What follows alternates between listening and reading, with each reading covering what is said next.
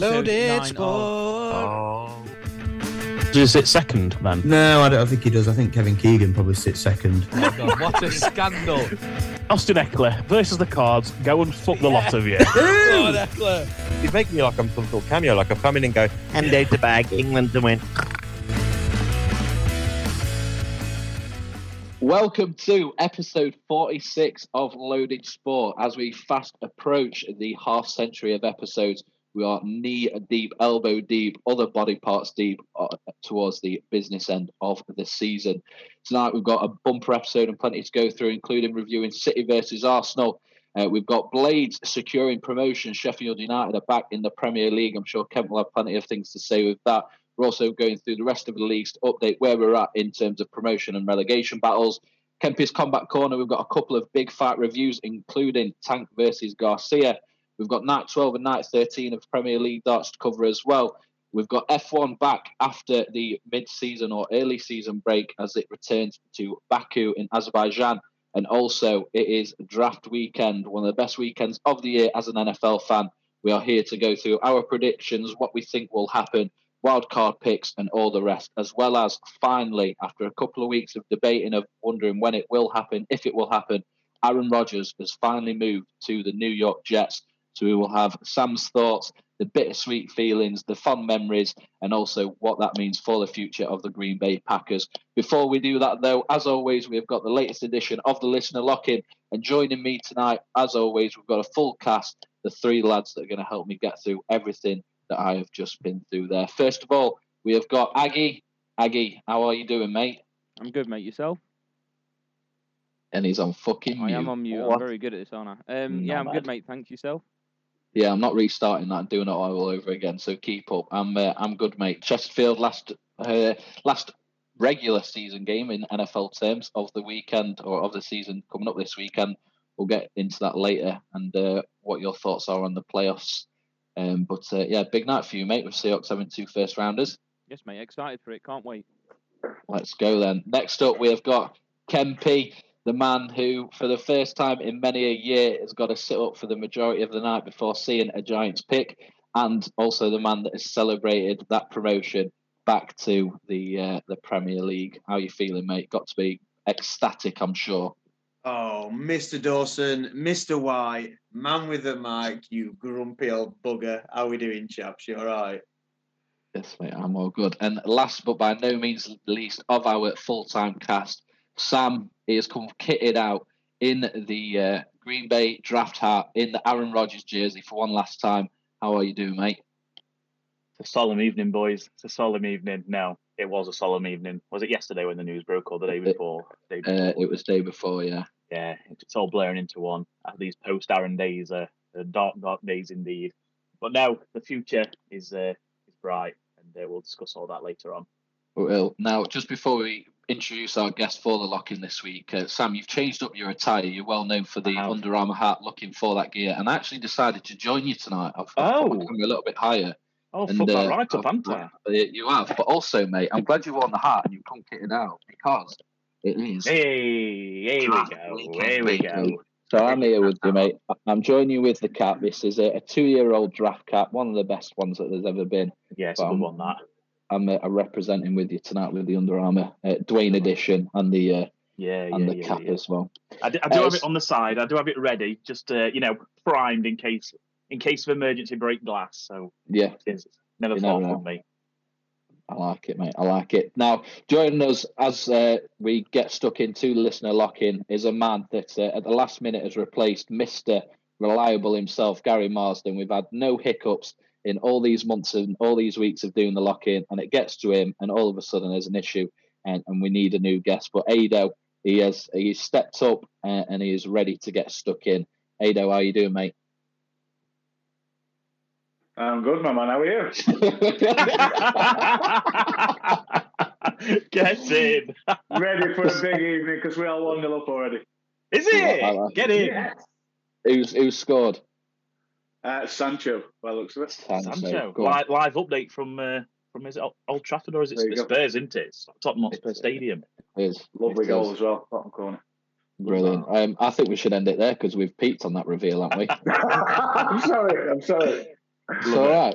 Well, the first question is kind of been spoiled, but we'll still get into it anyway. I'm not gonna lie. I can't see. Ado, who Glasses do on you glasses is support? fucking outstanding. Isn't it, by the way? Let's not move past without acknowledging that. But who do you support? Which is pretty I'm obvious. a Liverpool fan, mate. No, United all the way. And why is that? Where does that stem from? What led to you becoming a United fan? Ironically, it's quite a dull story, really. I just liked the colour red when I was a kid. That's where it all started. So, like, Man United and Ferrari, and for some reason they were top of the league and all of them, so it was like that. It's funny how he didn't gravitate towards Middlesbrough, isn't it, or somebody like that. No, Because tell me about I it. like red. Oh, Man United. Sheffield United. It's whoever I saw first when I was about 6 years old. Yeah, he could have gone local and gone Forest, to be fair, but I'm glad he didn't. Grassmore Working Men's Club. yeah, that's all you need. But as a United fan, it's been a bit of an up and down season. The summer was obviously key in terms of bringing Erik ten Hag in and him trying to bring his philosophy and the sort of more long-term goals of what Manchester United wanted to, well, not become, but re-become, I suppose. What are your thoughts on the season? They've won the EFL Cup, dropped off a little bit in the league, but do look like they're going to secure probably third place, but definitely top four football, and also in the FA Cup final as well. What are your thoughts on Ten Hag's first season? I think he's been brilliant myself. We can't, from where we've come from over the last couple of years, it's been a bit of a disaster, really. So that's off to him, really. He's brought some great players in. I think he's made big differences at Middle Park. All we need now is a couple of new signings this summer. I think we're up there at the top again. I think you were right up there. Sam, you posed a question, not in on this, but just in our chats about United season and Arsenal's drop off and everything else like that. I think it'd be an interesting question, Fredo, if you want to fire it off.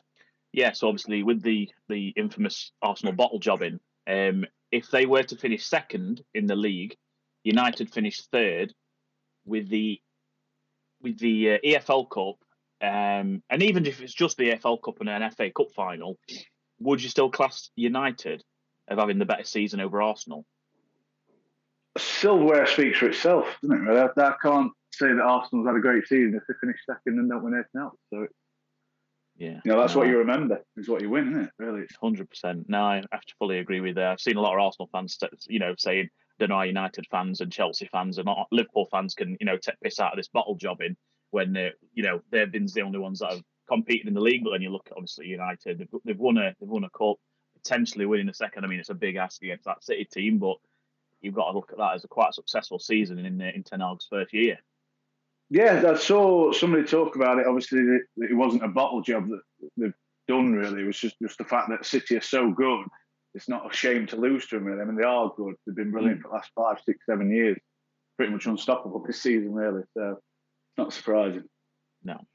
It is a bit of a bottle job when you're going back-to-back games, dropping 2-0 leads and then drawing 3-3 at home to bottom of the table. You can't afford to do that, can you? So they've definitely lost it in some respects as much as City have won it, I think. It's not over yet, but you've got to assume City will go and win it now.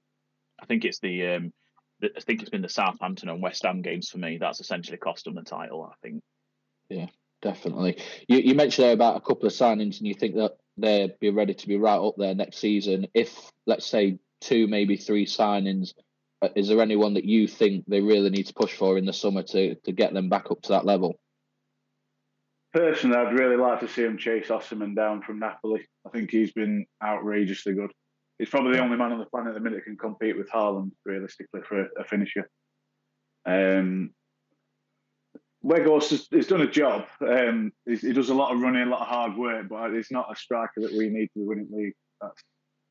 That's for sure. It's a no from me on that one. What's your thoughts on Harry Kane? Obviously, he's been heavily linked. I know I think it's quite split at the minute. A lot of United fans saying he's a bit too old. He's not really the sort of player we need to be buying, but he's his proven pedigree in the Prem. What's your thoughts on that?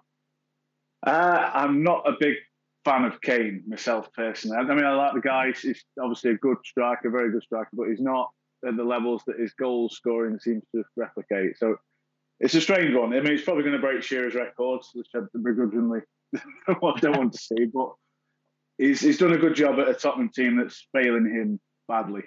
Yeah. So you got to take that off to him really for that.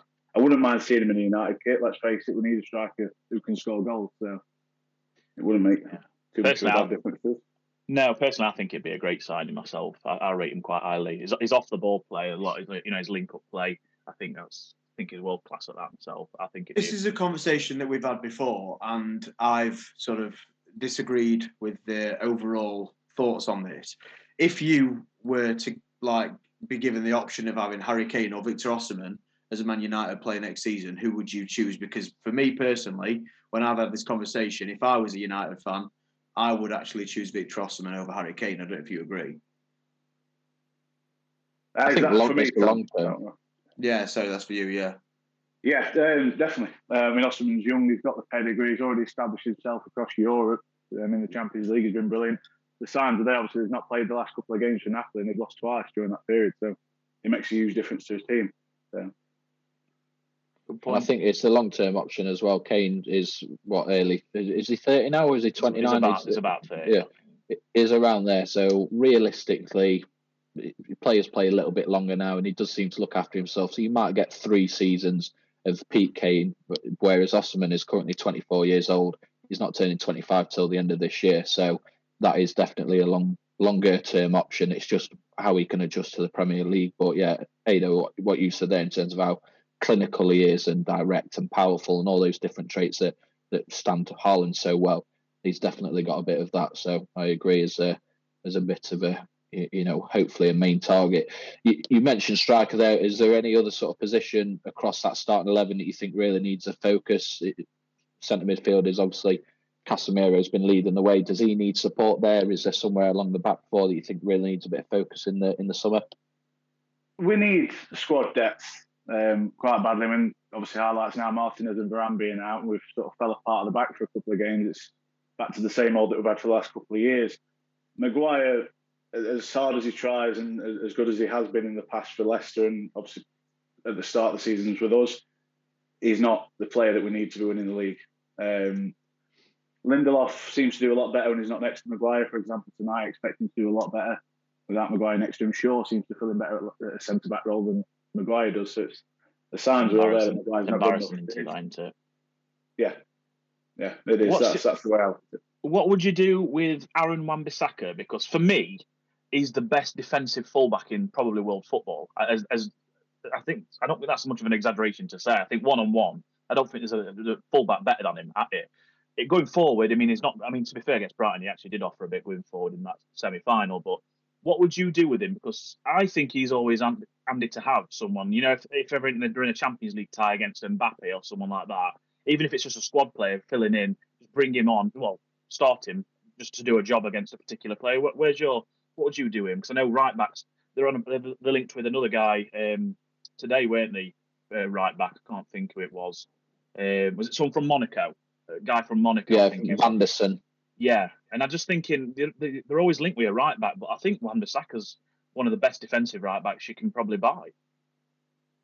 Yeah, personally, Wan-Bissaka for me is one of the best tacklers on the planet.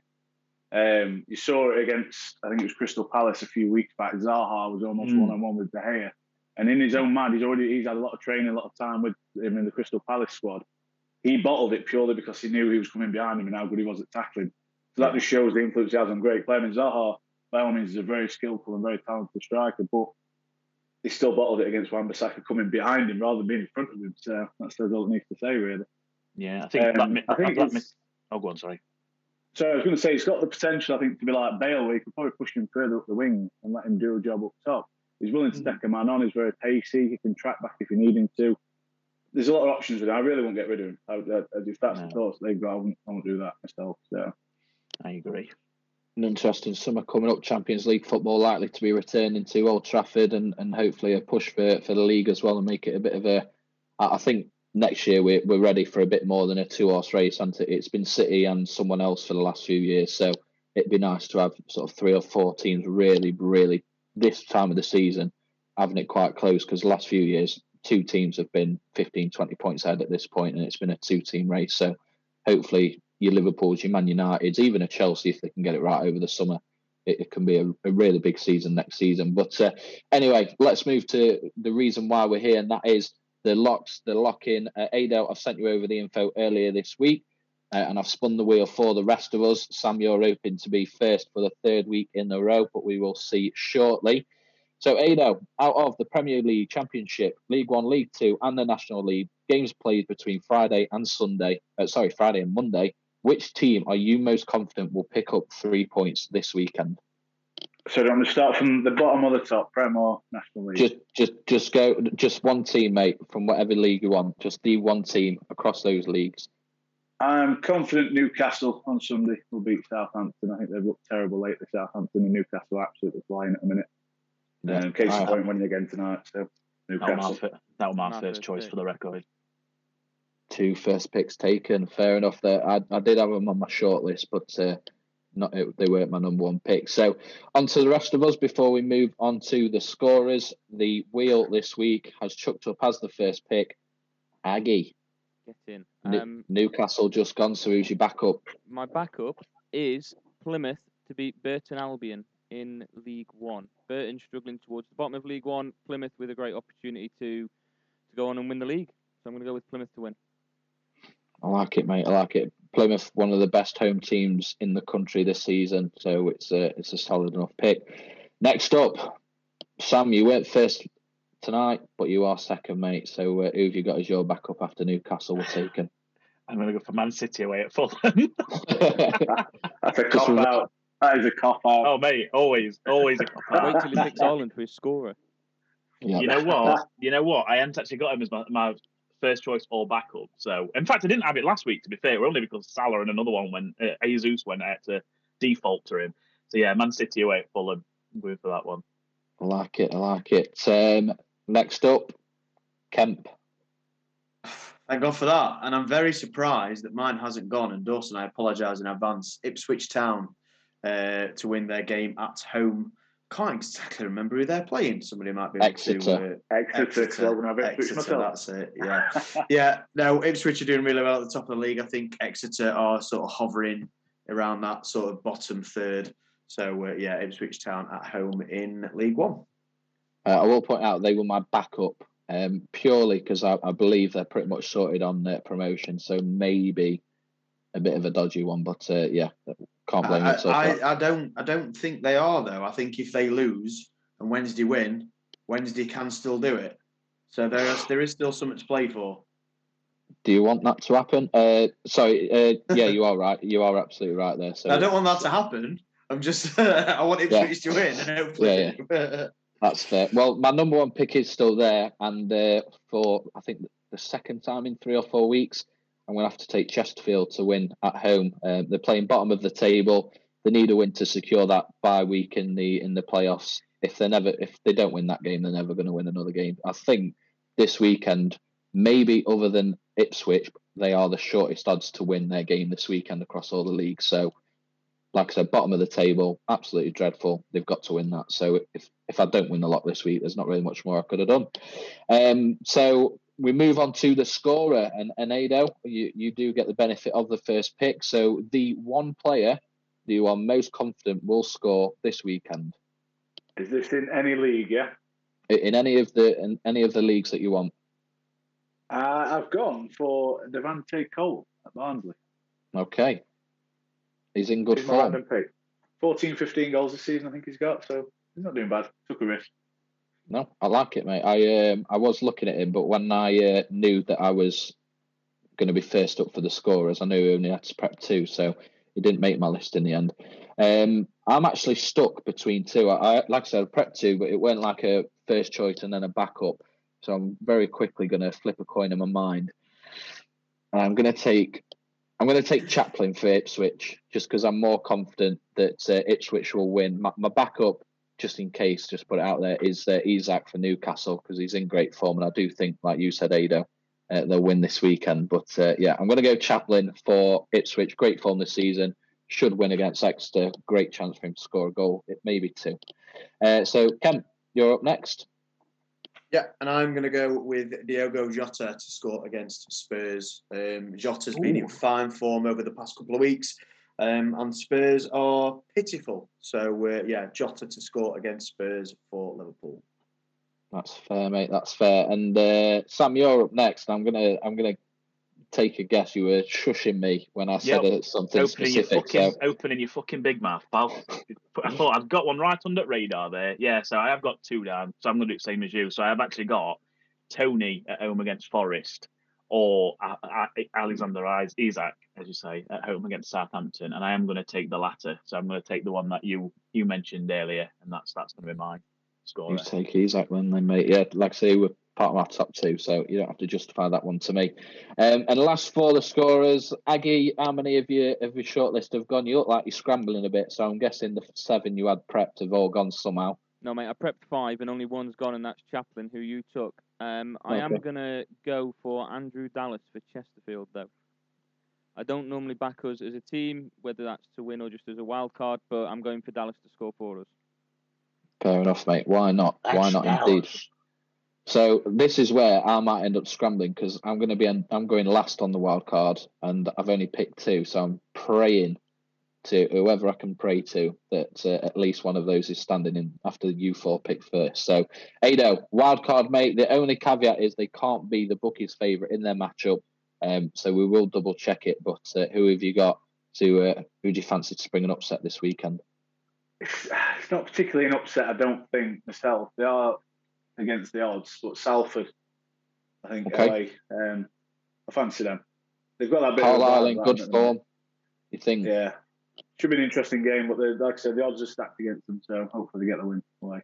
Oh, that's absolutely fine, mate. Salford are an eligible pick, so they go in. And Aggie, you are up first for the wild cards. I did get a little bit worried when Ado just said that he's surprised that they're up against the odds, as is the team that I've selected, and that is Leyton Orient to win at home against Stockport. That's my backup, so I'm really worried now. I'm quite surprised that they were down as underdogs. Yeah. I agree. It's quite a big gap as well, and considering their home form. It was Stockport they're playing, aren't they? Yeah. Who are in very good form, to be fair, but it does seem to be quite a gap in the odds. Leyton Orient for you, which means I'm panicking now if my other one gets taken by Sam or Kemp. And Sam, you are up next. I'm going to go, and I'm quite surprised that they are not they're not favourites to win, but I'm going Bournemouth at home against Leeds. It's Bournemouth. I've been constantly looking throughout the night, just checking on Bet365, seeing what's a pound get me on Bournemouth compared to what does a pound get me on Leeds, and it's literally razor thin, but it is slightly in favour of Leeds for some reason. So I'm going to take Bournemouth at home against Leeds. Okay, Kemp, you're up next, mate, and I'm scrambling, so you go for it, mate. You take as long as you want to explain to us. No, I don't need long. West Ham away at Crystal Palace. I'm literally just checking that now because I've just seen that. Yeah, big Roy Hodgson come in. They've had a little bit of a bounce. They've got to where they need to be, but I think last couple of weeks they have struggled a little bit, and West Ham do look resurgent. So West Ham, it is quite close, but West Ham away at Selhurst Park at Crystal Palace. I am really struggling, and I also don't just want to pick the first team that pops out. So we've got a bit of a conundrum here, haven't we? My second choice. I mean, you can put it out there. I'm not sure if I'll pick it, but just you can put it in the universe. My second choice would have been Portsmouth away at Derby. Ooh, okay. Sam, what do you reckon to that one? Not sure about that myself. Derby's recent form, unbeaten in last 5, 3 out of last 5 being wins. Portsmouth are just a weird team. You're looking at their form at the minute, last 5 games, won 1 and then drawn the last 4. So they are unbeaten, but they're just drawing a hell of a lot of games. So away from home, I wouldn't really fancy it. But then again, I always say never back for Derby or against Derby. They're a weird team to have in your coupon. So yeah, why not, I guess. I've absolutely still not prepared a pick, so I'm going to go with Bristol City at home to Burnley. Burnley have won the league; they're confirmed champions, I believe. Quite comfortably. So maybe just relax, reset. I don't think they will, but again, I've absolutely scrambled the life there. We'll be here all night, me trying to find something. So I'll take Bristol City at home to Burnley. So that is the scorers, locks and wildcards. So Ado, to complete the lock-in and your 6 potential points, we move on to the correct score predictions. As always, we start with the team that you support. A tough match for United this weekend at home to Aston Villa, the form team in the Premier League. What have you got there as a score prediction? I've gone for what is probably obvious to everybody. I've gone for a 1-1 draw. I just think Villa are going to pull out all the stops to get something out of the game, whether it's a draw or a win. I think they'll probably max out at 1 goal, so I'll go 1-0. Fair enough. And the second choice, we know which side you're going to go for, considering you picked them as your lock. But Sunday afternoon, Newcastle at home to Southampton. Have you got that down as a comfortable win, or Newcastle scraping it? Very comfortable. I've got Newcastle at 3-0. Like I say, I think Isaac is going to turn up myself. I wrote him down as one of my goal scorers, but I went for Devante. I fancy him 3-0. Quite comfortable there. I like it. And then the main event of Super Sunday, the team that United are currently beating away at Liverpool. Liverpool versus Spurs. Typically or traditionally a bit of a big game, but at a time where two sides aren't at the calibre that they have the potential to be at. What have you got for that? Well, with it being at Anfield, Liverpool chasing top 4, obviously. I've gone for 3-1 to Liverpool. I think we're going to pull out all the stops. And Kemp will be hoping that Jota scores one of them, I'm sure, for that one. But Ado, appreciate you joining us. You've got, just to confirm, Newcastle as your lock. You've got Cole for Barnsley as your scorer, Salford to win it away at Carlisle as your wild card. You've got United and Villa to draw 1-1, Newcastle to beat Southampton 3-0, and Liverpool to beat Spurs 3-1. 3 is the score to match or beat. What's your prediction for how many you're going to get right with those 6? Oh, every single one, mate. Every single one. It's happening. I like it. Big review next week then when we get our first full house. But again, mate, thanks for joining us. We'll quickly cover those next week. Stephen, who joined us last week, I always forget to actually review it, but he got 1 out of 6 correctly predicting Sheffield Wednesday 2-1 win. So Arsenal letting him down on the lock as well as everything else that he predicted. But Ado, before we let you go, mate, and enjoy your evening, we're going to give you the question that we give every single one of our guests to close the listener lock-in. Who is your sporting hero and why? Sporting hero?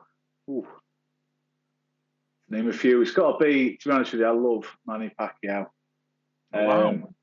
He's just a diamond, isn't he? The guy's brilliant himself. He's been an absolute star in boxing. 8 division champ. It's just something else. Can't fault the guy. Love that. Definitely thought you were going United there, but I like it. There's a lot to choose from at United, isn't there? I think I'd rather go for somebody who's done it all on their own. So Pacquiao's the man. I like it. Kempy is a massive boxing fan, as the host of the Combat Corner. What do you reckon to that one? Yeah, Manny Pacquiao, one of the legends of the sport. The fact that he jumped up so many weight divisions and won so many world titles in the manner that he did, and fought so many times, and was always willing to fight anybody at any time as well. So Manny Pacquiao, along with Freddie Roach, an unbelievable tandem, you might say, in the boxing world, and he's definitely a fair shout for a sporting hero. Manny Pacquiao is exactly that. Love it. Ado, thanks again, mate. Enjoy the rest of your night and speak soon. Cheers, Ado. Ado. It's been a pleasure. Take care. Cheers, Ado. Thanks, mate. See you later. Bye-bye. Right, as we crack on with football, there's only one place to start, and it is Manchester City beating Arsenal 4-1 at the Etihad and potentially sealing their fate as Premier League champions of the 2022-2023 season. Now, Aggie, I'm going to come to you first, mate, as you watched the game, and you have been, from day one, in Arsenal's corner ever since they signed Gabriel Jesus from Man City. Is it game over? What did you think about the game, and what are your thoughts on the type of performance that Arsenal put up last night?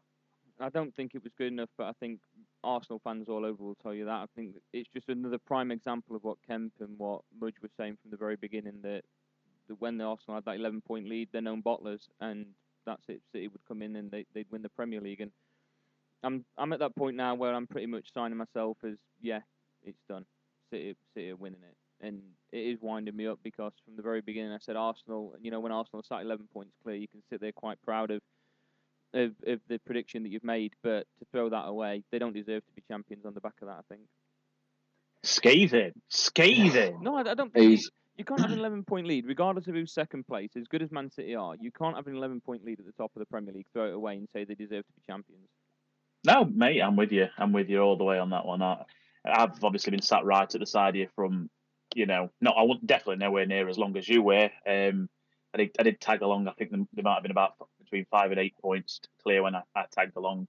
And yeah, obviously we're completely wrong there. So Kempy, I know you're going to jump in soon, but you did us. You were right. And yeah, as Aggie said, fair enough, Aggie. You've come in and you've nothing I could have said it better. You've given it the pretty damning verdict that it deserves. What I will say is I'll stand by my bet with Kemp, though. When City do lift that trophy, for the first time ever, I will use an iron to iron the £20 note I give him. I've got to say, it's a shame that this setup is only recording the speaker, because if you all could see the fucking smug look that I can see on Kemp's face right now. It's enough. He's like a rattlesnake, isn't he? He's just waiting. It's enough to fucking curdle milk, the bastard. Come on. Come on, let's have it. Before we do get into that, let's just point out, for anyone that is living under a rock and doesn't know, the current standings are Arsenal are still top. They are 2 points clear. However, the key is that City have 2 games in hand, and I think that is the thing that is swaying everyone towards City winning the league, despite the fact that Arsenal, with 5 games left for them to play, do still hold a 2-point lead. It is that 2 games in hand that are important alongside City. They've got to play in the Champions League and everything else like that. But Kemp, like Sam said there, you've been backing City, you've been banging the drum of Arsenal being bottle jobs and the culture and everything else like that. And for me, in terms of historic title deciders, you always have that one match across the season that you look at as the title decider.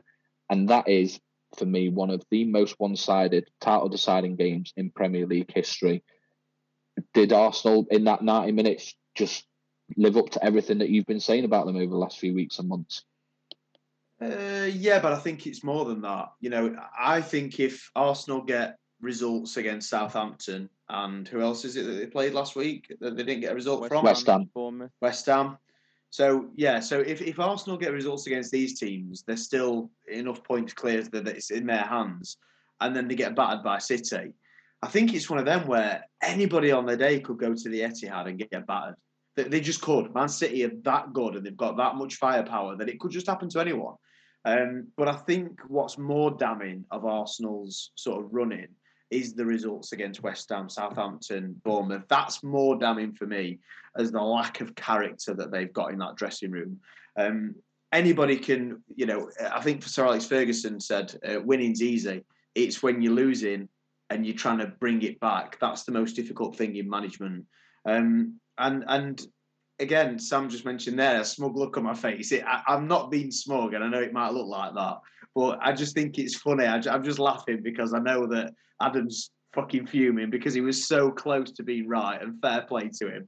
And obviously, Sam, you're not best pleased either. So I think it's funny, but no, I'm not smug about it. I'm honestly not, because I never saw it happening. Like, even when Arsenal were 8 points clear, I know I can be a dick and be like stubborn as fuck and not change my mind or whatever, but I genuinely did not see Arsenal winning the league. Like, there was no eventuality in which I saw that happening. So when this capitulation happened, it's like I said on that message, you know, to quote Nate Diaz, I'm not surprised, motherfucker. I just wasn't surprised that it's happened.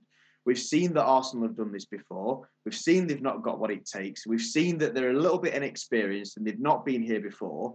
And ultimately, it's paid the price. Now, if they can keep their promising players and add to that going forward, and they get to this stage again, I definitely think they'll be better equipped to deal with it. Do I think they'd win it in the same situation again? I don't know. But they've got the experience now. They've had a great season. Even if they do finish second, there's no question whether they've had a great season or not. But they're against one of, if not the best Premier League side we've ever seen. And that's not easy. So Adam's right in what he says. They bottled it. They've capitulated. But again, not massively surprised. And when you're against Man City, you've got to be pretty much picture perfect. Otherwise, you're not going to win the league. And unfortunately, Arsenal, you weren't. Yeah, and again, there is still time to play. There's plenty of games left. Anything could happen. As I said last night after the game, big plot twist.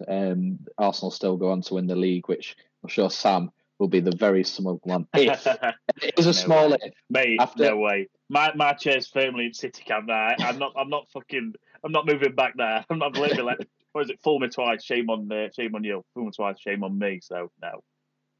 Yes, I don't know why you've been fooled twice in a different outcome. Who butchered it more, Sam or George Bush? Jesus Christ. Moving to the other end of the Premier League table, the relegation battle that we spoke about a few weeks ago that was really tight. It has opened up a little bit. Crystal Palace getting results since Hodgson came in. Wolves have got the odd result that have just moved them away from that relegation battle a little bit. But as it stands, you've got West Ham in 14th, just 5 points off of that relegation zone. So you would say that those, 7 teams are still, any one of them can be a part of the 3 that go down. You're looking at West Ham, Bournemouth, Leeds, Nottingham Forest, Leicester, Everton and Southampton. Southampton currently drawing 0-0. They did get that result at the weekend on Friday evening against Arsenal. They have got to go to St James's Park as well, so a really tough running for them. Aggie, with those 7 teams there, Leicester, Everton, Southampton currently in the bottom 3, still with 5 games to play. Do you think they're the 3 that go down, or could a team like a Forest or a Bournemouth fall back in and drop down to the Championship? I think Southampton is done. I think they're already confirmed they're going to be down. I know it's not mathematically done, but I think realistically we're not looking at them getting safety. They're done. They're back in the Championship next year. I do have a sneaky feeling that Everton will save themselves probably on the last day of the season again. Leicester, Notts Forest, it's all still to play for between them, but I think it will be Southampton, Forest and Leeds that will be the 3 that go down. Ooh. Big shout, Sam. And all there, is that a big claim, or do you think there's something a bit outrageous in there that you would change? No, it's not. It's not that outrageous, mate. They're both on 30 points. So it'd be kind of a dream scenario for both Forest and Leeds to go down in the same season. But Everton's getting squeaky bum time. Now, I keep defending them. I keep saying I don't think they'll go down, and maybe that's what's actually putting them down. To be fair, the fact that I'm backing them. Probably. But I'm still going to keep it. I'm still going to say I think Everton will survive. And my bottom 3, I agree with Aggie. I can't see a way out to Southampton. I will be saying Forest maybe at 19. And yeah, maybe Leicester and Leeds. I think it's flipper. I can't really call it, to be honest. Leicester or Leeds, I'm going to say in the third one. That's fair. And as we move on to the next subject, I'm going to bring Kent back in for this one, because we're talking about teams that are going down. But one of the teams that are going to be coming up to replace those is the Mighty Blades, Sheffield United, who at time of recording last night secured promotion by winning 2-0 at home to West Brom. Topsy-turvy week for you, Kent. You went to London on Saturday to watch them against Man City in the FA Cup semi-final. A game that you never realistically saw yourself winning, but you got the day out, and then they didn't have the hangover that so many teams have had over in the past, where they've really struggled to get over the line because of something that's happened elsewhere. It could have happened. They've got the job done. Talk to us about your week, mate, as a Sheffield United fan, and how you're feeling after the result last night. Yeah, I think it's difficult because how many games have we got left to play? 3 or 4, I think, now. So we've got it done pretty early, which is very unlike Sheffield United. That's not something that we usually do. But yeah, we had a great day out on Saturday to watch us down at Wembley against Man City. Realistically, never going to win, but you know what? If you go down and it happens, then it's probably the greatest day of your life. Ultimately, I think everybody who went down and sort of came away from the stadium on Saturday, on the way out of Wembley, they were all singing "The Blades Are Going Up." So it was a strange one because, yes, we had that disappointment, but then as soon as we got out of the stadium, it was like, oh, we could be going up on Wednesday, so we're all right, we're fine, we're good. Let's get in the car and go home. So, yeah, it was a strange week, like you say, topsy-turvy. Always great to see a team at Wembley, and yeah, we got outplayed, yeah, we got battered, but bloody hell, it's Man City. So can you imagine if Ndiaye gives it lead 2 minutes in? Can you imagine? Well, it's an interesting one, that one, because from where I was sat, there was like a body of players in the way of Ndiaye and the shot that he took. So I couldn't really see it properly from my angle. And all the rest of the Blades at the other end of the stadium went, and I was like, oh, we're not that close. But I didn't even see it. And then I saw it on the replay after. Oh, my God. Yeah, close.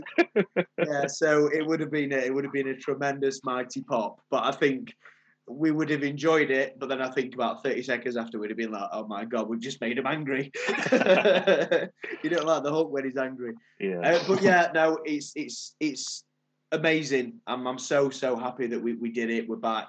A lot of people wrote us off. I think earlier in the season we had a little bit of a dodgy spell. We started well, had a bit of a dodgy spell, and then came back.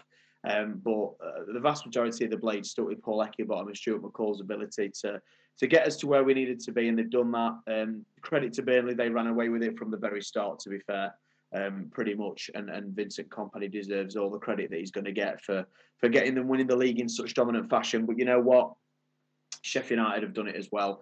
We're in the Premier League next season. We've got some fantastic young players. We've got, Sanderberg, Illiman Ndiaye, John Egan, all Premier League quality players. And I'm really delighted that we're going to be playing in the Premier League next season. But I'm also delighted that because we're in the Premier League, these players are probably going to stay, which is great. Because if not, they're gone. These guys are gone. So it's really, really good that we're back. I'm so happy that we are. Delighted for everybody at the club. Delighted for all the fans. We deserve it. And looking forward to seeing how we get on in the Premier League next season. Hopefully, we replicate the first season under Chris Wilder and finish a steady top half. But we'll see. Maybe that's a bit ambitious.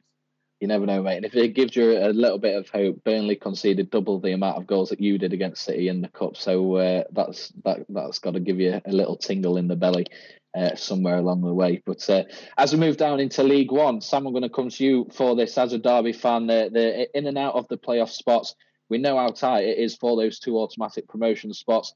What are your thoughts at the minute as a Derby fan, how the top of that table looks? And do you think by the end of the season, you're going to be one of the teams in the playoffs? And ultimately, do you think you've got enough to get up? We've been toing and froing again. I think we probably will have enough just to maybe see off Peterborough and get into that last playoff spot. I don't think we're gonna do it in the playoffs. I think Sheff Wednesday have got a better squad than us overall. We've got a quite shallow team. We've got a lot of old players. I think we probably ideally could do with just stabilising this year and just making a full squad of it. Because obviously a lot of these players you've got to remember are the Liam Rossini's players. They're not even Paul Warren's players. So get him a squad, what the type of player he actually wants, and then we'll go again. And I truly believe if we don't go up this year, I think we'll be one of the favourites to win the league next year, I'd say. So I wouldn't be too remiss if we did miss out on the playoffs altogether, or if we got beat in the playoffs. But it's been a much better season than I thought it would be. I think I said to Kemp at the beginning of the season, just having a club, just surviving this year, just don't fall like a stone, what a lot of clubs do, and you end up in fucking National League before you know. Cheers, mate. So I was copying Chesterfield, but no, don't do that. So we've done well to do that. We've obviously had the infrastructure, and obviously Mr. Klaus, the class owner that's bought us, David Close, he should have a night up, to be honest, what he's done for City. And back to league, I wouldn't be too upset if we did end up slightly missing out on promotion, whether it be a playoff loss or not making the playoffs. It wouldn't be the end of the world for us. That's fair. And we'll very quickly move into League Two. We're not represented by a team there. But Aggie, I'm going to come to you because very similar to League One, other than Leyton Orient, it's tight for that automatic promotion spot. There are a lot of teams fighting to get in the playoffs as well. One of those being Mansfield. Now, if Chesterfield go yet another year of having to play non-league football and Mansfield end up in League One through the playoffs, how does that look and how does that feel as a Chesterfield fan? Honestly, mate, I really do not give a shit where Mansfield are, what Mansfield are doing. I don't pay attention to that. I'm bothered about what Chesterfield are doing. But for the sake of us going up, because I'm confident that we will, leave Mansfield outside the playoffs. Let's have 2 games against them next season. I just want to revisit that. You are honestly, hand on heart, confident you're going up over Notts County in the playoffs. Hand on heart, I am confident we are going to Wembley. That's not what I'm asking. That's not what I'm asking. No, Wembley. I'm trying to answer your question. If you'd stop interrupting me. Yeah, I think we'd get to Wembley, and we've already outplayed. What? It's not at Wembley, is it? Yeah, because it's at Wembley. It went at Wembley last year. Don't mean it's not Wembley this year. Is it definitely at Wembley? It's definitely at Wembley. Oh, is it? Okay. Kev begrudgingly backing him up. Kev was shaking his head, and I'm like, I didn't think it was at Wembley. No, I was shaking my head at you saying it's not at Wembley. Oh, okay. My bad. These part-time supporters we get. Yeah, so I think that we'll get to Wembley, and when we go up against County, we've already taken the game to them on 2 occasions, so I think we'll be able to give them a strong game. And on our day, I think we could beat anybody in this league, including Wrexham and County. So yeah. Yeah, well, I've got a question for you, Adam, on the back of that. Just very quickly, I listen to local radio, BBC Radio Sheffield. They do fantastic coverage of the local teams in the area. Mm-hmm. And I was listening to Radio Sheffield yesterday evening, a little bit of build-up and coverage before the Sheffield United match. Yeah. And I think one of the reporters had said they'd had a conversation with Paul Cook, who is Chesterfield's manager. Mm-hmm. And Chesterfield, apparently, according to Paul Cook, he can't trust his players. That's him saying that he can't trust his players to perform consistently. Yep. Do you think, and again, who am I to question Paul Cook? He's been a very successful manager. But do you think that's a bit of a damning indictment of your players and the fact that in some games this season that they really should have won, they've not, and they've bottled it a little bit? You think I'd be better to answer that because I've actually seen him play more than Aggie this year? Yeah, Or... not be seeing him at Wembley though. You won't know where you're going, will you? Going out swinging tonight, Adam. Very good.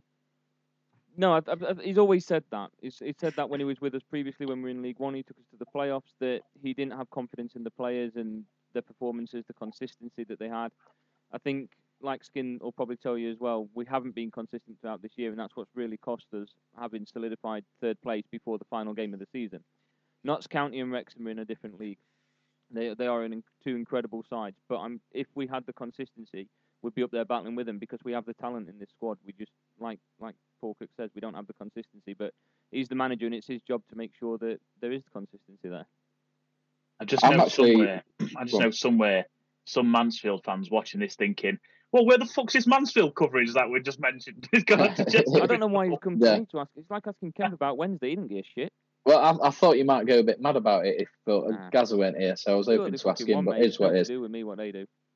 But we are moving into the National League anyway, and I will just point out as a little bit of a different side of the coin to that, as we've said a few times, I've seen quite a few Chesterfield games this season, and I do have to say some of the tactics I'm not really sure about in terms of approach, in terms of at times trying to play like prime Barcelona and passing it around the box. I've seen games where they've had 2 big fuckers up top and they're too busy passing it around the box. Like, get it in the box. So there are games where I do think it's not been down to the players, but the tactics that they've been given that have let them down. But anyway, as we do move into and stay in the National League, a lot of stuff has happened this weekend, or this last week, should I say, and probably the most covered one is Wrexham's promotion back to League Football, securing that after winning 3-1 against Boreham Wood last weekend. Now, we've spoken quite a bit about Wrexham. Naturally, the press that they've got and the attention that they've had this season, for obvious reasons, has been rife. But the work that's been put in and the money that's been put in has paid off. Now, Aggie, you've been very, very, very, I don't even know what the word is, but I suppose opinionated about your thoughts about how they've gone about getting promoted. To put it on record, mate, for me, they might have had money, they might have brought in players that are a bit above the level, but they still have had to win games. What are your thoughts about what they've done this season? And ultimately, do you think they are deserved champions for the way they've played? In the way they've played, yes, I think they are very deserved champions. Them or Notts County will be very deserved champions. They've been, like we say, consistent throughout the year. They've performed very well. The way in which they've gone about getting some of them players, I have left a bit questionable. That's stuff like Mullin moving down from League One after winning League Two Player of the Year to play in the National League with Wrexham, and now it's been spoken about as if he's like the creme de la creme of strikers, but he's moved down from League One to the National League. So I question it a little bit. Some of the wages that I've heard rumour of, I don't know how much of it's solidified, or is true, but the rumour of the wages that they've been playing, people like Ben Foster, who joined, of course, towards the end of the season, and Mullin's another one. Ollie Palmer, who moved down from the Football League to play for them. Them kind of players. So I'm not quite sure on that side of things. I don't like how they've gone about it, but in terms of what they've done on the pitch, it's hard to argue with it. They finished on 110 points with a game left to go. With a game still left to go. Sam, just piss off. I can't even focus. I've lost my train of thought now. Wrexham, mate, well, they deserve champions. Yes, mate, they deserve champions. I don't like the fact that BT Sport, and I'll call them out on it, are speaking about it as if it's breaking news and like Hollywood's done it and it's unbelievable, like an incredible story when they've been bought out by owners that have a fair amount of money behind them, that have obviously pumped a lot of that money into the players and the club as well, and they've done well with it. But then BT, I don't think you can fault their commitment to the cause, though. Do you? Like they've been so invested in the club and the wider community. Like I do think, yes, as an outside fan looking in, you want to feel like you're playing on a level playing field to give yourself the best chance of getting up. But in terms of getting money invested into the club, I do think they've gone about it the right way. No, I mean when I've got him on the ropes. When owners with money buy a club, there's always going to be they've done it the right way. They're going to spend money, and fair enough. And people think that maybe I'm being a bit salty, maybe I'm a bit bitter. Definitely being a bit salty. They didn't buy us, but at the same time, so jealous. I don't like the media attention they've got, as if like it's a big upset. Everyone's surprised that Wrexham from out of nowhere have done like this incredible story just because they're owned by two actors. I don't think it's. Everyone's classing it as an upset. I don't think that's it. Everyone's well aware that they're favourites to win that league from the start of this season. But I just think, obviously, let's be fair, Wrexham have been through mill over these last 15 years. They nearly went bust. It's a pretty rundown community, but it's really backed by the fans. And obviously, they've had this what they call it, like a committee that's ended up saving them. And then they took it over from that committee. I don't know if I think Kemp's watched that Welcome to Wrexham. Brilliant documentary if you've not seen it. And after watching that, I just think, like you say, Dalton, you're dead right. They have gone about it the right way. And it looks like they are genuinely pouring their heart and soul into that project of Wrexham. Yeah. And it's I do think it's quite warming to see that. I think it's quite exciting actually to see just how far they can go up the leagues. I'll definitely be keeping an eye on them myself. But I think I've got to admit, I do think, Aggie, you're being a bit salty there, mate. I've only got one question on the back of that from Adam, and from what you've said there, Sam, you're absolutely spot on. I think from what Ryan Reynolds says and the way that he comes across specifically, I think he's got a lot of respect for the game, and I think they have done it in the right way. If you do want to come into a club and invest your money, you are within your rights to do so, as long as you do it within financial fair play. The only thing I've really got to say there, Adam, is I know you love your chips, right? I know you do, but please just chill out on the salt, okay? I'm concerned about you. Don't be, mate. I'm not. It's difficult. I don't like the way the media's giving it all the attention that I don't think is necessarily deserved. Yet they've won the league. Yet they've got back to the Football League. But then obviously using them to put them on FIFA. BT Sport changing all of the contracts with all the teams within the club to be able to allow other sides to stream, just so Wrexham can do it to America. I think. But that's an opportunity, Adam. That's an opportunity for Chesterfield as well. Yes, but no, it wasn't. They've not been a gatekeeper for that. They've brought everyone into that. No, it is. No, Adam. No. You're looking at it this the wrong way, Adam. You really are. The problem is the National League, right? Is that there's no distribution. There's no way of seeing it, right? BT Sport, this show, not that many national games a year, and you don't get much money for it. These teams in the National League, they're struggling for their fucking survival a lot of the time. Chesterfield included until not long ago, Adam, don't forget. No. So what Ryan Reynolds and Rob McElhenney are doing, bringing these streaming opportunities in for Chesterfield, among other clubs, to potentially jump on the back of the bandwagon that Wrexham have started because of this. Ryan Reynolds is starting those conversations.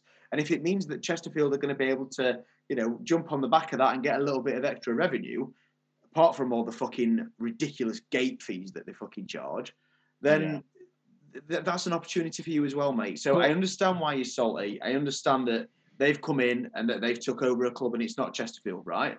But at the same time, you also need to look at it and think, well, actually, I would love for that to be us. But actually, if you look at what they've done, we've got more opportunities now on the back of them coming in, and it's actually a good thing for the league. But then my question is, where was this streaming opportunity before Ryan Reynolds? Yeah, but the thing is, it's not going to be. Ryan Reynolds no has interest. used his platform. Ryan Reynolds has used his platform as a movie star, as somebody in that entertainment industry, to say, right, this is what should happen. I come from this industry. I think this is what this should happen.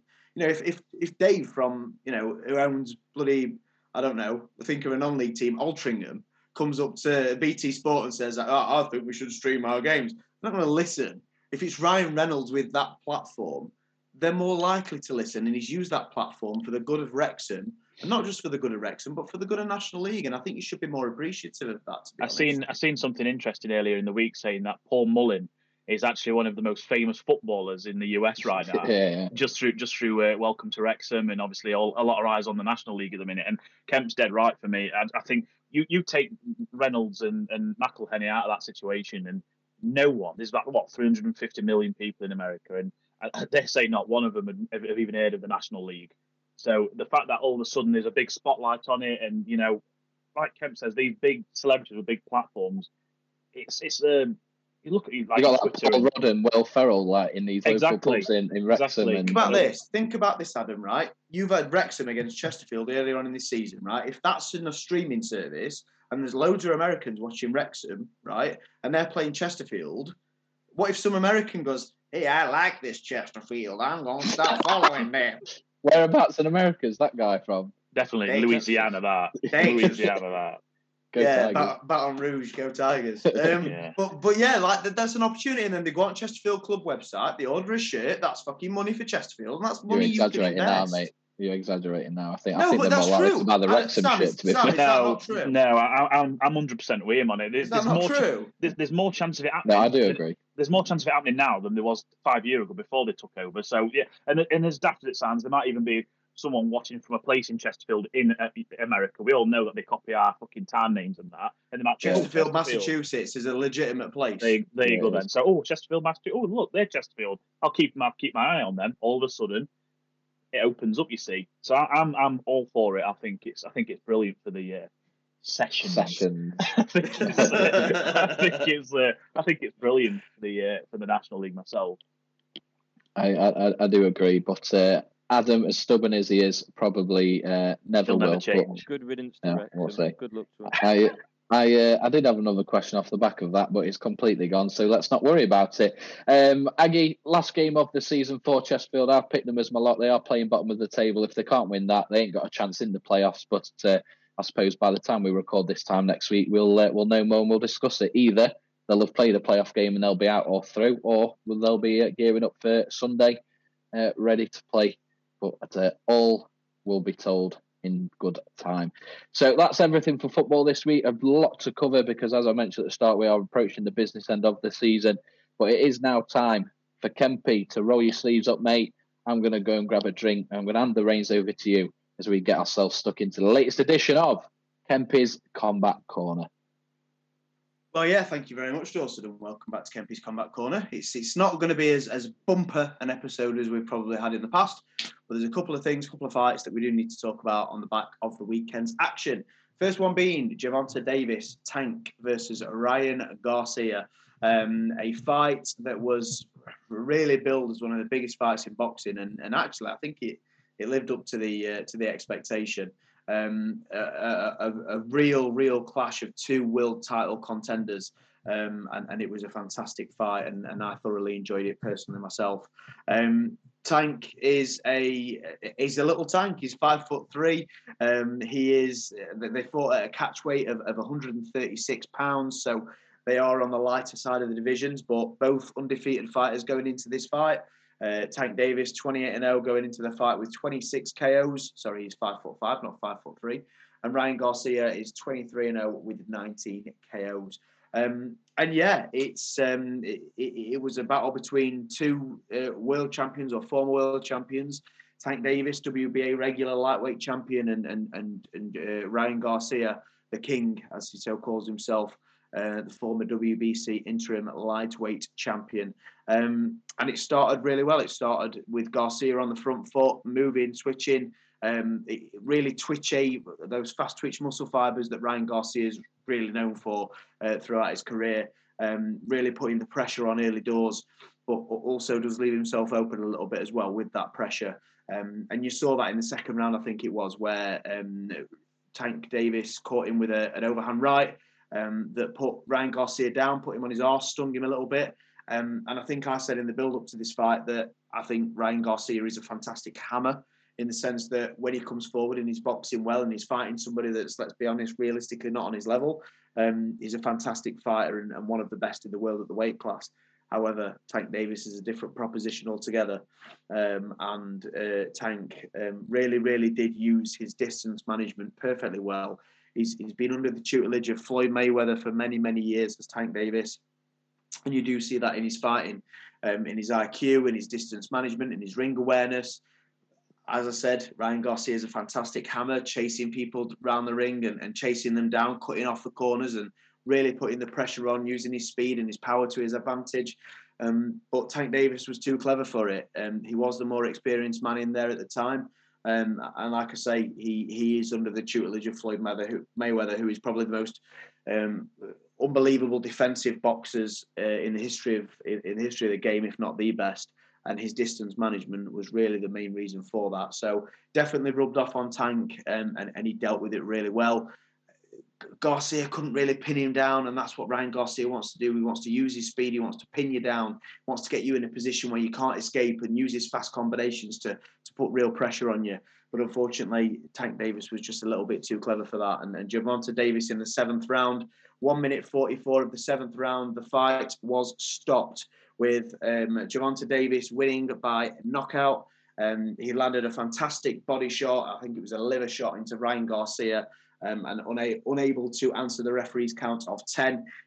He took a knee, which a lot of people outside of the boxing game and even in the boxing game will look at and think, oh, he just went to his knees and he just quit.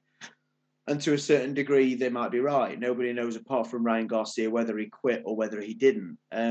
Me personally, I have trained in a little bit of boxing, not all combat sports, but I've done a fight camp for a charity fight in boxing that unfortunately never happened due to COVID. That's a different story. But yeah, I have been hit with one of those body shots by a heavyweight as it happened, and you feel like you can't breathe. So I understand why Ryan Garcia didn't get up after the referee's count of 10. Those shots really, really do take the wind out of you. It's not as if you're staggered, or it's not as if you can't see what you're doing, and it's like a stunned motion, like a concussive event. If you get hit in the head, if you get hit in the body, it's a real, you feel like somebody's restricting you and bear hugging you almost, and you can't catch your breath. So understand why Ryan Garcia couldn't answer the count of 10. It was a fantastic performance from both fighters.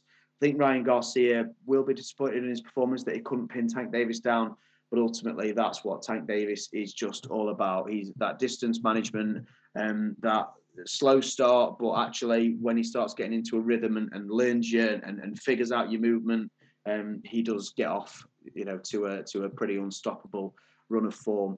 So massive fight in Las Vegas at the weekend. It was a really, really good showing. And congratulations to Gervonta Davis, and I'm sure he will be relishing the pay packet that came with it. Back to more local events now. Shavkat Rakhmonov versus Joe Cordina, a fight that took place over the weekend as well, both on DAZN as well as the Gervonta Davis and the Ryan Garcia fight. Joe Cordina, a Welsh lad, is a fantastic young fighter, undefeated, former champion of the world, and some people might look at that and think, well, hang on a minute, how can he be undefeated and the champion of the world? He was stripped of his title due to sustaining an injury, but Joe Cordina did pick his belt back up at the weekend by beating Shavkat Rakhmonov by a split decision. I think it was a fair decision, most definitely. I'm very surprised because one of the judges did have Rakhmonov winning by a considerable margin. I didn't see that. Cordina boxed really, really well off his back foot. Rakhmonov is really a fighter that wants to put the pressure on and keep the pressure on and suffocate you. Similar, as I mentioned, to Ryan Garcia in that last the other fight. But yeah, Joe Cordina a little bit too clever for him. Really, really good movement. I do compare Joe Cordina's movement at times to, you look at these Ukrainians like Usyk and Lomachenko, where it's almost dancing, it's almost figuring out these angles and this movement that a lot of people don't see coming and can't quite figure out. And that seems to be, for me, what Joe Cordina is really, really good at. Getting in, getting out, distance management, using his ring awareness and making sure that he's just on the end of the punches, just out of range. And then if you throw a laboured shot, he'll come back to you and he'll fire a quick one over the top. And I think that's what Rakhmonov was all about. I think he's a bit of a slugger. he'll come straight ahead and he'll stand right in front. He keeps his head sort of on the centre line. And unfortunately, Joe Cordina, a little bit too smart and a little bit too clever to be beaten by that. So a great fight, a great sort of domestic fight, and it's great that Joe Cordina is a strong UK contender, and I'm sure Joe Cordina will want to ultimately win more world titles and unify the division, if not become undisputed at that weight. So a really, really good weekend for boxing. Mixed martial arts, UFC, a little bit quieter over the past couple of weeks, but we have got some fantastic events coming up. We did have at the weekend Pavlovich versus Curtis Blades. Sergey Pavlovich winning within the first round, and he is looking like a real strong contender for the heavyweight championship against John Bones Jones in the near future. So everybody keep an eye on him. This weekend, we've got a bit of UFC action. We've got Son Yadong, a bantamweight contender, against Ricky Simon, another bantamweight contender, as well as Adolfo Vieira against Cody Brudyard, and a few other decent fights on the UFC card this weekend as well. So that's promising to be a good one. I'm looking forward to seeing what happens there. But I think with the UFC, the main attraction is going to be what happens next weekend at UFC 288, where we see the bantamweight champion Aljamain Sterling against the returning Triple C, the former champion, the former two-weight world champion and Olympic gold medalist, Henry Triple C Cejudo. So keep an eye out and keep your ears pinned to the ground listening to Loaded Sport and Kempy's Combat Corner, where we bring you all the fighting action as we get it. Dawson, back to you. Well, I'm just going to jump in as Skins had a bit of a power cut. So whilst he's had a power cut, I'm going to jump in and just talk about the Formula One, seeing as it's the thing that you two have the very least interest in that we talk about. As we are back in the streets of Baku as Formula One returns for its fourth race of the season. For those that aren't aware, Max Verstappen still leads the Formula One season for drivers with 69 points. Sergio Perez then on 54 points. Only Red Bull have won races so far this season and are a country mile ahead of Aston Martin and Mercedes as well. Max Verstappen winning it last season, Sergio Perez the year before. So in my opinion, this is going to stick with a Red Bull theme. A lot of people, George Russell, one of the Mercedes drivers, also said that he thinks this season it is just going to be a case of Red Bull win every race. So it looks like it's going to be business as usual for Red Bull as things get back underway. And I think it's going to be a case of Max Verstappen goes on to win it as well. I'm hoping Skin is back any moment now to go through the new qualifying session, which it appears he is not. So qualifying is changing ever so slightly for Baku, with a bit of a sprint race taking place, which we've seen over the last couple of years as well. Shaking his head ever so slightly at me. Skin, can you hear us? Can you hear us? I'm back, mate. Don't know what happened there. Excellent, good. So you can discuss with me then a bit of the Formula One and of course Baku. You're a Red Bull fan. The fact that they're winning quite comfortably at the moment, both as constructors and with Max Verstappen in the Drivers' Championship, and of course back in Baku, where we both know that anything can happen. Right, that castle on the corner is my kryptonite whenever we get online and play on the F1 game. But yeah, it's not a track for all-out racing. There's not really many overtaking opportunities. So I do think that sprint session and qualifying is going to be key to who comes out on top this weekend. But with the advantages Red Bull have got, I can't really see it being anything other than a Red Bull victory. Whether that's Perez or Max, I'm not sure. But considering the type of track, it's got to be another victory for them this weekend, I think. Since the race started in 2017, we've had 5 races. Only 2 teams have actually won in Azerbaijan. That is Red Bull and Mercedes. You've just said yourself you don't see that rhythm being upset, but do you think that if it's not going to be Red Bull, the closest to that is actually Aston Martin and not Mercedes? It has to be. Fernando's absolutely smashing it, isn't he? So maybe it's the time. He's had a couple of podiums. Maybe it's the time for him to take that top step and have a bit of a shot this weekend. And your prediction, is it going to be Max Verstappen qualifying, Max Verstappen race? Yeah, go on then. Why not? I'll revert back to Max. Well, you went for Lewis once, didn't you? And that was probably off my guidance, and it didn't work. I don't think he even got top 5, did he, in qualifying? No, I've said Lewis, and then I changed to Max. But Lewis got a podium that race, didn't he? I'm sure he did. I'm talking about qualifying, mate. The qualifying session, because you cares about everyone right up until then. Yeah, who cares about that, mate? I'm all in on Max this weekend. All in on Max. I'm going to have to agree with you. I can't see Red Bull in a track that there's not too many overtakes. The fastest in qualifying is going to be Verstappen, and he's going to go on and win the race. That's fair, mate. That's fair. Well, I appreciate you picking up the reins for me there because I had a bit of technical issues. I really hope it's not affected the recording, but we'll find out tomorrow, won't we? Let's very quickly cover the darts, lads. We are now 2 weeks away from attending the Premier League. Oh, shit! And just like the football and just like every other sport we seem to be discussing at the minute, we are approaching the business end. Last week, Gerwyn Price, another final, but we did have a new winner, Nathan Aspinall in Rotterdam. Sam, you shared the clip of his composure against Michael van Gerwen, the hometown boy, the home country boy. I think he deserved the win just for that moment alone, didn't he? Unbelievable moment. He got an absolute shit from the home crowd. He just give a deep breath as he about to finish him off with the final dart. Got it, and he turned around and he gave it the crowd some, which you always love to see. So it was a fantastic moment for him and his development. I think he's also one of the players like Clayton who's coming on strong at the minute, isn't he? Yeah, definitely. So as it stands, Michael van Gerwen is still top, but Gerwyn Price is chasing him down with the form that he's in at the moment. And tonight it is in Leeds, First Direct Arena, and there has been a shock. Aggie, I don't know if you've seen, but we've given plenty of coverage of how much Peter Wright has struggled, but he's beaten Michael van Gerwen 6-3 in the quarterfinals tonight, which opens the door even more so for Gerwyn Price, who beat the inform, as you mentioned, Sam, Johnny Clayton 6-2, so very comfortably. Are we about to see a new leader in the Premier League title race for darts? That is, Aggie.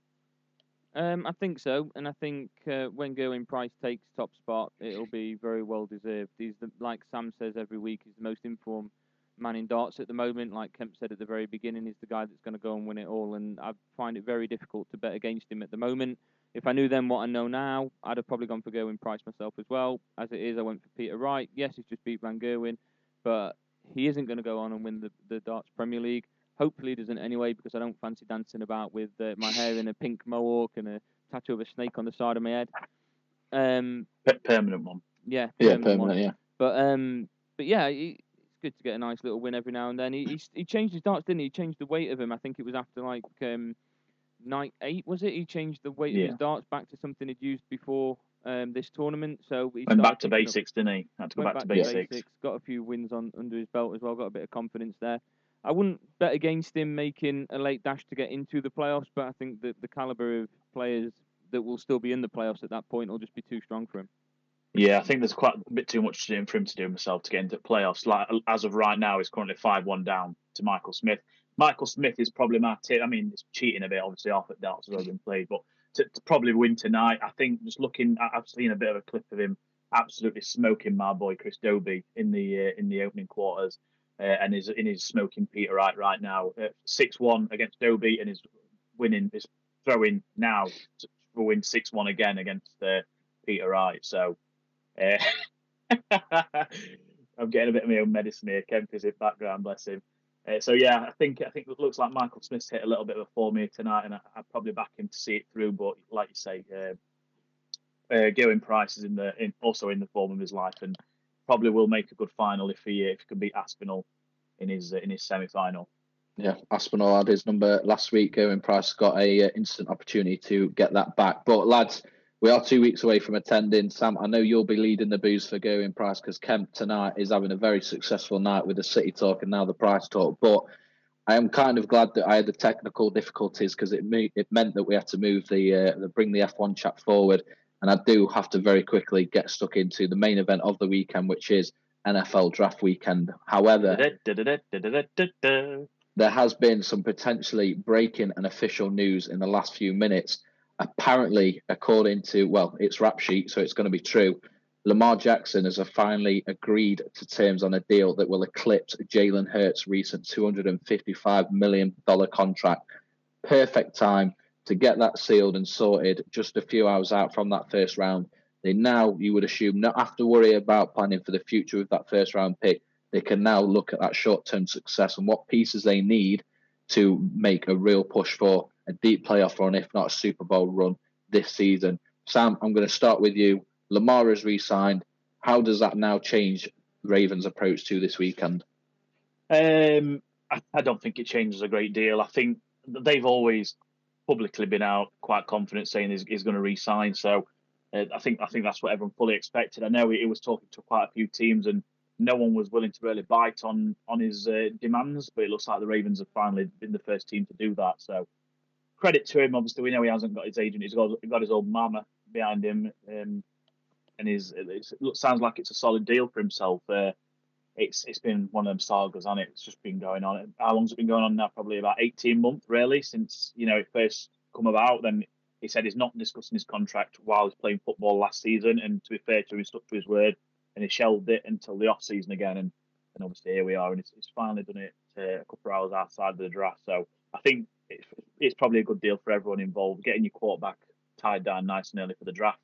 And yeah, I know one of our mates, Liam, obviously a big Ravens fan, he's constantly chirping on about was wanting a D-Hop to come over to sign for them. And I do think he is going to need some help because Ravens historically have never had a number one receiver.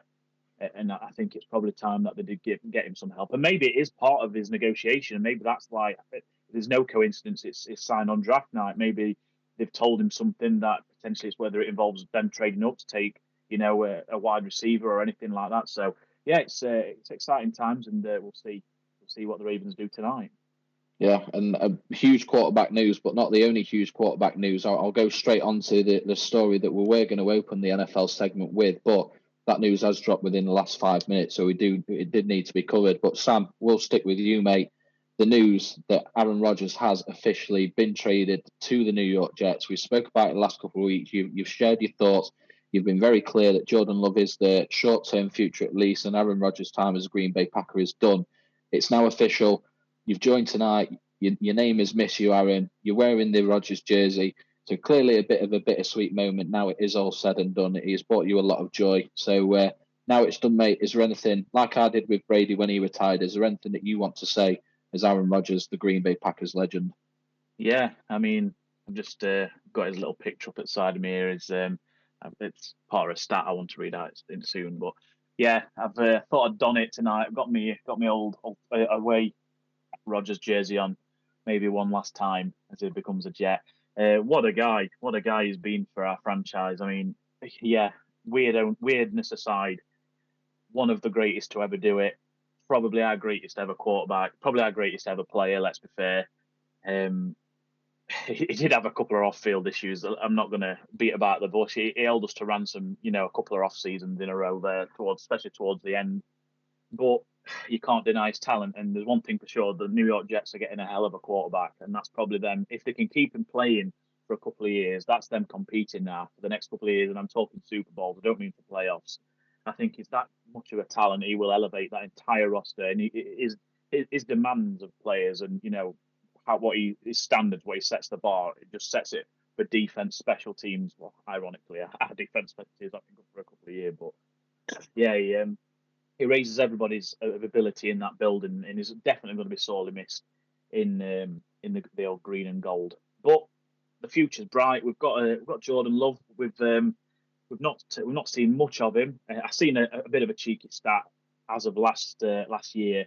He was the only quarterback that had a minimum of 20 throws that had a QBR of over 115. So there is that. There's been a bit of a spark with him when he has played, but let's see how we go. It's we're into the unknown, as the Frozen 2 song goes. Back to back Hall of Fame QBs with Brett Favre and Aaron Rodgers.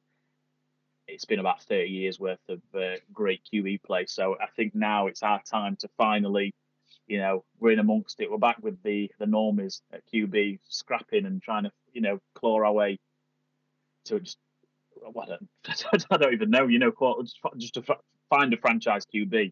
And I don't know if we're going to be lucky enough to drop straight on Jordan Love, but we'll see. But yeah, for Aaron Rodgers, what a guy. He'll be disappointed that he didn't bring multiple rings to suit, to Green Bay, but his legacy will live on long past he does there. Yeah, definitely. And that is now the past. And as you look into the future, what a perfect time to do that with the draft this upcoming weekend. At time of recording, we are a few hours out, as I mentioned already, from the first round draft. At time of release, the first round will have come and gone. But as someone that's watched the draft for many years, as a lot of us have, it seems like a bit of a wild card this year. I do think Bryce Young is pretty much nailed in now as that number one pick. But from there, anything can happen. It's been pretty much nailed on. We thought that Texans would take a quarterback at 2. Last 48 to 72 hours, pretty much everyone is leaning towards them now, taking the defensive player with that first pick and looking towards quarterback with that second pick. Picks up and down. Number 3 pick, do a team trade to get ahead of Colts. Who the Colts take? You're pretty confident they're going quarterback. So I really do think we're in for a really good and really newsworthy first round. But I released a TikTok earlier in the week, did really well in terms of the top 10 picks I thought would be at the time. Bryce Young at number 1, which I know Sam and I believe Kemp went for last week. We were tied on that, but I've moved the chair, as I like to do, over to your side. I do think Bryce Young is going to be the first name off the board. Did have CJ Stroud, and again, a lot of people with inside knowledge and much more contacts than me. And you only need one contact to have more contacts than me, but do seem to be leaning towards a defensive player. I just think that if you're rebuilding and with the draft capital that you've got to start at quarterback. And if you've got the type of player like CJ Stroud there, I don't know why you wouldn't take him. But again, who knows? I had Will Anderson going at 3 from Cardinals, but again, someone could trade up. Like I think, even though I released that just a couple of days ago, I think other than Bryce Young, the other 9 picks that I went for could be really blown open now. So just on that pick, there has been a lot of rumours today that they are looking to ship that pick 3. The Cards looking to potentially drop out of the top 10. So yeah, that come out today that there's a strong possibility that they could move out the top 10. That makes it interesting. Yeah. Yeah, definitely. Ken, as a Giants fan, the last few years you've been used to, if you wanted to get to bed nice and early, you can, because Giants picks or multiple picks have been out of the way, but not so much 2 the picks case. in the top 10, they were the days. They were the days. Selecting Dexter Lawrence and all that kind of stuff, and DJ and the great first round that you had last year, but a little bit of a different approach this year. I think you're picking number 25 overall, so if you're staying up for it, you're going to be right into the deep end of the early hours of the morning. So what are you hoping for? Is there a particular position that now, with just a few hours out, you really hope that they aim for? Well, one thing I'm going to have to do, unfortunately, is break tradition. I'm not going to be able to watch draft day today and tonight, because I'm going to be going straight to sleep after we've recorded this, so that I can hopefully stay up for the New York Giants pick at number 25. I've said it before. I'm looking for a wide receiver. I really think we need more options. I saw that we may potentially look at a running back if there's still a decent one on the board, but obviously with the uncertainty over Saquon Barkley's future. I think that's not as big an issue as a lot of people are making out. I do think Saquon will suit up for us this season. And I do think that he will play. So that wide out position is really what we're looking for. And it's just nice to not be in a position where, we've got so many things and so many issues to fix, like a Texans or whatever. That's usually us. So it's nice to be on the other side of it. A couple of tweaks, a bit of intelligence in the free agency, and the Giants are hopefully on for another good season. But for me, I am like the rest of you boys. I am just looking more for other teams rather than I am for ours. I think CJ Stroud personally will be the best quarterback of this draft class. I think he will surpass Bryce Young in his NFL career. I think his attributes, he's 6'3" as opposed to Bryce Young's 5'10". Kyler Murray obviously is a smaller quarterback as well, and I don't think has adapted to the league as probably a lot of what people, as well as people probably thought. So I personally think CJ Stroud is right there for the Texans to take, and I would be very surprised if they did. Well, I say very surprised. I would be not surprised if they did it, but I don't think it's the right decision, if that makes sense. So I'm really, really looking forward to seeing what happens. Will Anderson's obviously a shout for the Texans if they do want that. I do believe Bryce Young is going to be the first overall pick, as we've said. But then after that, I've heard quite a few people say it's a bit of a wild card this year, and ultimately, as fans of the draft and as fans of the NFL, that's what you want. We don't want to be here saying, right, he's definitely got number one, he's definitely going to go at number two, and he's definitely going to go at number three. We want it to be, oh, fucking hell, what's happened there? That's what we want as fans. So I'm really, really looking forward to it, and really looking forward to hopefully getting a couple of hours sleep in so that I can stay up for the Giants pick. Fingers crossed. We'll see, mate. We'll get a Red Bull down you. And Aggie, the man with 2 first-round picks this year, picking at 5, picking at 20. You've spoke about potential for quarterback, defensive player, all that. And I asked you all to prep 3 names that realistically you hope you'll be able to pick at your positions. 5 and 20. Who are the players that you hope are called out when those picks come? For the 5th pick, my first hope, although it's looking unlikely, is Will Anderson. I thought at 5 it's realistic because if the Cards do move out, they're going to swap with someone like the Titans. They're going to look for a QB, which means he's going to fall further. But then obviously it came out that the Texans are going to look other than QB at number 2 overall, which means they're probably going to go Will Anderson. If they don't, they're going to go for Tyree Wilson, who's my second choice. Another player that stood out, and a lot of people have him going top 5, top 6. And then there's the inevitable Jalen Carter that we probably will end up taking at some point. And it's only his off-field antics that have really worried me since, of course, the Combine and all the news came out and his lack of effort. But again, a lot of people have pointed in the direction of Pete Carroll being that sort of head coach that can get his head straight back on the straight and narrow and focusing on the NFL. And we need some help on our defensive line. So he's going to be one of those forces that if we can get him back focusing on his football and working hard like he did in college, I think we've got a great player that we could pick up at number 5. But any of those 3 I'd be happy with. Number 20, I only wrote 2 names down, and that is Nolan Smith or Anthony Richardson. Now, a lot of people have mentioned about Richardson going earlier in the draft. I know at one point we were linked quite heavily with taking Hendon Hooker in the 3rd round. He's moved up now to maybe even being a first-round prospect. But Richardson, if he does fall down to 20th, I think we've got to take him. Sit him for a year behind Geno, maybe put him in towards the back end if we're in a good position or if everything's already sewn up or done for, maybe for the last game of the season. Let him sit behind Geno for a year. He's got a lot of experience sitting behind some talented quarterbacks before getting the starting job himself. Next season, or the season after, if you will, depending on how you look at it, start Richardson, and that's our quarterback for the future sorted. If not, Nolan Smith. I mentioned a similar sort of thing with Will Anderson. 2 very talented linebackers. We've just signed Bobby Wagner back. Can you imagine any of those 2 sitting behind Bobby Wagner for a year, learning a lot about the linebacker position, and one of the best to do it in recent years, and then going out there and being the starter for the following year? So we're in a very good position. It's very exciting, but then you look at people's mock drafts, and like you've said to me many times, it's just what people think. I've seen us trading back from 5th. I've seen us trading up from 20th. I don't know my head from the arse with what's going on tonight, but that's the best thing about it, I guess, isn't it? It is, and Sam, that brings me on to you there with not knowing what's happening. You've now got the 13th pick as opposed to 15th as part of that Rodgers trade. You've got 2 very early second-round picks as well, I believe 42 and 45.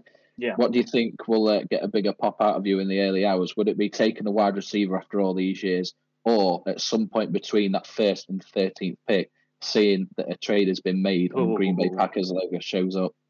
Yeah, it's the trade up always. It's always a pop in it for the trade up, so it'd have to be that. I do think with our pick 13, I think we'll go for Jackson Smith and Yigba. I think it's just absolute sod's law that all them years we've never drafted Rodgers the number 1 receiver. Literally the week we trade him, we also draft the number 1 first pick receiver. I just think it's written in the stars. Backup picks. I mean, I probably think all 3 of these would potentially be off the board by the time that we get to 13, but Paris Johnson, Peter Skronsky, or as you said earlier, Broderick Jones, I think any of them 3 tackles, I'd be happy for us to take, which is not the sexy pick, but it's definitely a pick that's necessary. But yeah, I'd be more than happy for us to go with the top receiver on the board, which is something that I have never ever known Green Bay have the chance to do, in obviously without having to trade up further. Obviously, when I had my little chat there about Rodgers, I did actually forget to mention the haul we got for him, and like you've mentioned, it's given us an extra 2nd-round pick this year and a potential 1st-round pick as well next year. So yeah, I know there was a couple of scoffs at the trade, but I personally think that we've come out of that trade really well. You know, it's taken a big financial burden off our books as well. Yeah, just to jump in quickly, and I know you mentioned a couple of names. I'm conscious of the fact that I didn't give you any names. So realistically, I've seen a couple of mock drafts, and I think the best wide receiver that will fall to us would be Quinton Johnson. Really, really physical, 6'3", 208 pound wide receiver. Definitely would not want to be a cornerback playing against him at Riddins. Ideally, I've seen a bit of tape on Jordan Addison. Looks like a pretty nimble, pretty nifty wide receiver there that we could potentially pick up. But I don't think he will quite fall as far as 25th. So Quinton Johnson is probably where I would say that I would like the Giants to go. But we will see, Dawson. Sorry for jumping in there. You're right, mate. I was going to come back to you, so you're absolutely fine. But yeah, it would be nice to see an exciting pick and DJ have another option. With the Patriots, I'm really not sure. Picking 14th overall, it would be the Bill Belichick thing to go tackle. I do think he will, and I do, for once, I actually agree with it. We do need to shore up the offensive line, but defensive back or wide receiver I would also like as well. But yeah, I think there's any number of ways that the Patriots could go, and to be honest, I'd be quite happy with. So I'm not too fussed this year on particular names that I'd like to see, as opposed to other years where I think he's going to get a defensive tackle again. It's a boring pick. I'm sick of it. I think this year it is the right thing to do. So I would be happy with the majority of it until he picks someone that's like the 62nd ranked prospect and he's taken them at 14th, but we'll see. Sam, have you got any bold predictions for the evening? Quick change there. That's going to wow some people, but are there any bold predictions, any teams that you could potentially see trying to jump in late at the first round if there's a quarterback still sat there like a Levis or a Hendon Hooker, someone like that who, might shock everyone that they've tried to get that quarterback and take the fifth-year option? Yeah, I think the biggest shock. I think Peter Schrager highlighted it on his mock 2.0. It's Tennessee Titans trading with Arizona at 3 and moving up to take CJ Stroud. And I am with Kemp actually on the fact that it's the consensus that Bryce Young will go number 1. I don't think that's quite known amongst the league, and that probably would actually be the biggest surprise if he didn't go number 1. But I think CJ Stroud has the fundamentals to be the prototypical quarterback in the NFL. He's got the size, he's got the arm strength. I think he could be the one. I think Kemp's right. I think he's got a higher ceiling, more longevity. Sam, do you agree with me on CJ Stroud that he could potentially, at his very, very highest level, top ceiling, could he be a little bit Mahomes-esque?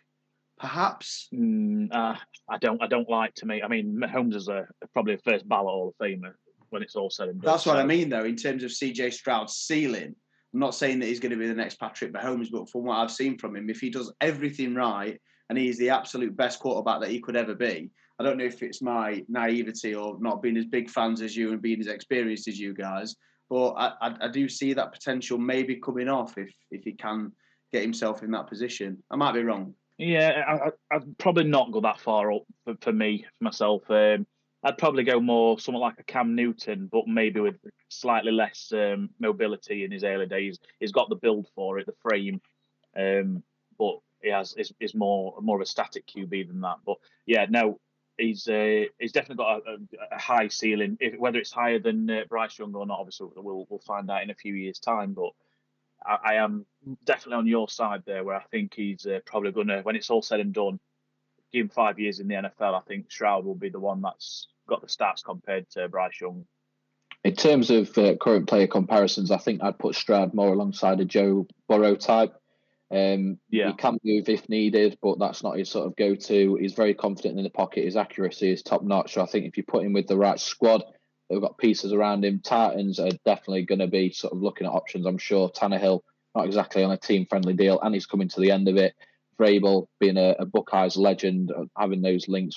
Ryan, I can't remember, surname's Day, I believe, but he works at Buckeyes, and he's basically Ryan Day. He's very close to Matt Vrabel, and he is CJ Stroud's biggest fan from what I've seen. So I'm sure there've been plenty of conversations and looked at draft boards and seeing if the potential, if Stroud's still there at 3 or maybe even drops a little bit further, Titans might look at jumping up. But it really is a wild card first round. I think that you said at Kemp earlier about the last few years, you never know for definite, but you've been pretty confident on what positions teams will go, what specific players they'll go. And outside of Bryce Young, really anything can happen over the next few hours. So I'm sure it's going to be very newsworthy. There'll be plenty of conversations between us throughout the night and tomorrow as well. And next week when we try and unravel it all, because we've only spoke about the first round. We talk, you've got the second round where potential first round picks drop, and there's so much that's going to happen in the National Football League over the next few days, and squads pad themselves out. And Kemp, as you as a Giants fan, are you happy with the players they've taken? And Aggie with and Sam, with all the draft picks that you've got this year, are you happy with the positions that they've focused on, or there's going to be someone disappointed? Is it going to be Tina as a Bears fan really not happy with who they've taken at number 9? You never know what can happen over the next few hours and over the next few days. So me as a fan, you know what I'm like with the draft. I absolutely love it. But I think tonight is going to be right up there with one of the most newsworthy and exciting first round drafts that we've had as a bunch of friends watching it together. Absolutely. Aggie, have you got your mock draft done, mate? Yeah, I've got as far as the Steelers, who are okay. 17th. Give it. So I've got Go a couple still to look at. Okay, who have you got? Who have you got? Sam's Packers taken at 13. Jackson, Smith, and Jigba. Oh, baby. Be happy with that. To guess where you're going with this, I have got the Patriots taking Broderick Jones, and I currently haven't got as far as the Giants, which will please Kemp. Never heard that before, have you? He's working his way down draft. He's done Packers, he's done Patriots, he's not at Giants yet. Tell you what, it's been a while, hasn't it, Kemp? Unheard of that. So you get for having a go at quarterback, mate. I wouldn't know, mate. He retired, didn't he? So can't be a Bucs fan anymore. But anyway, lads, a bit of a bumper episode, plenty to be covering. I'm sure next week will be even more so as we unravel all this and more. But as always, enjoyed it.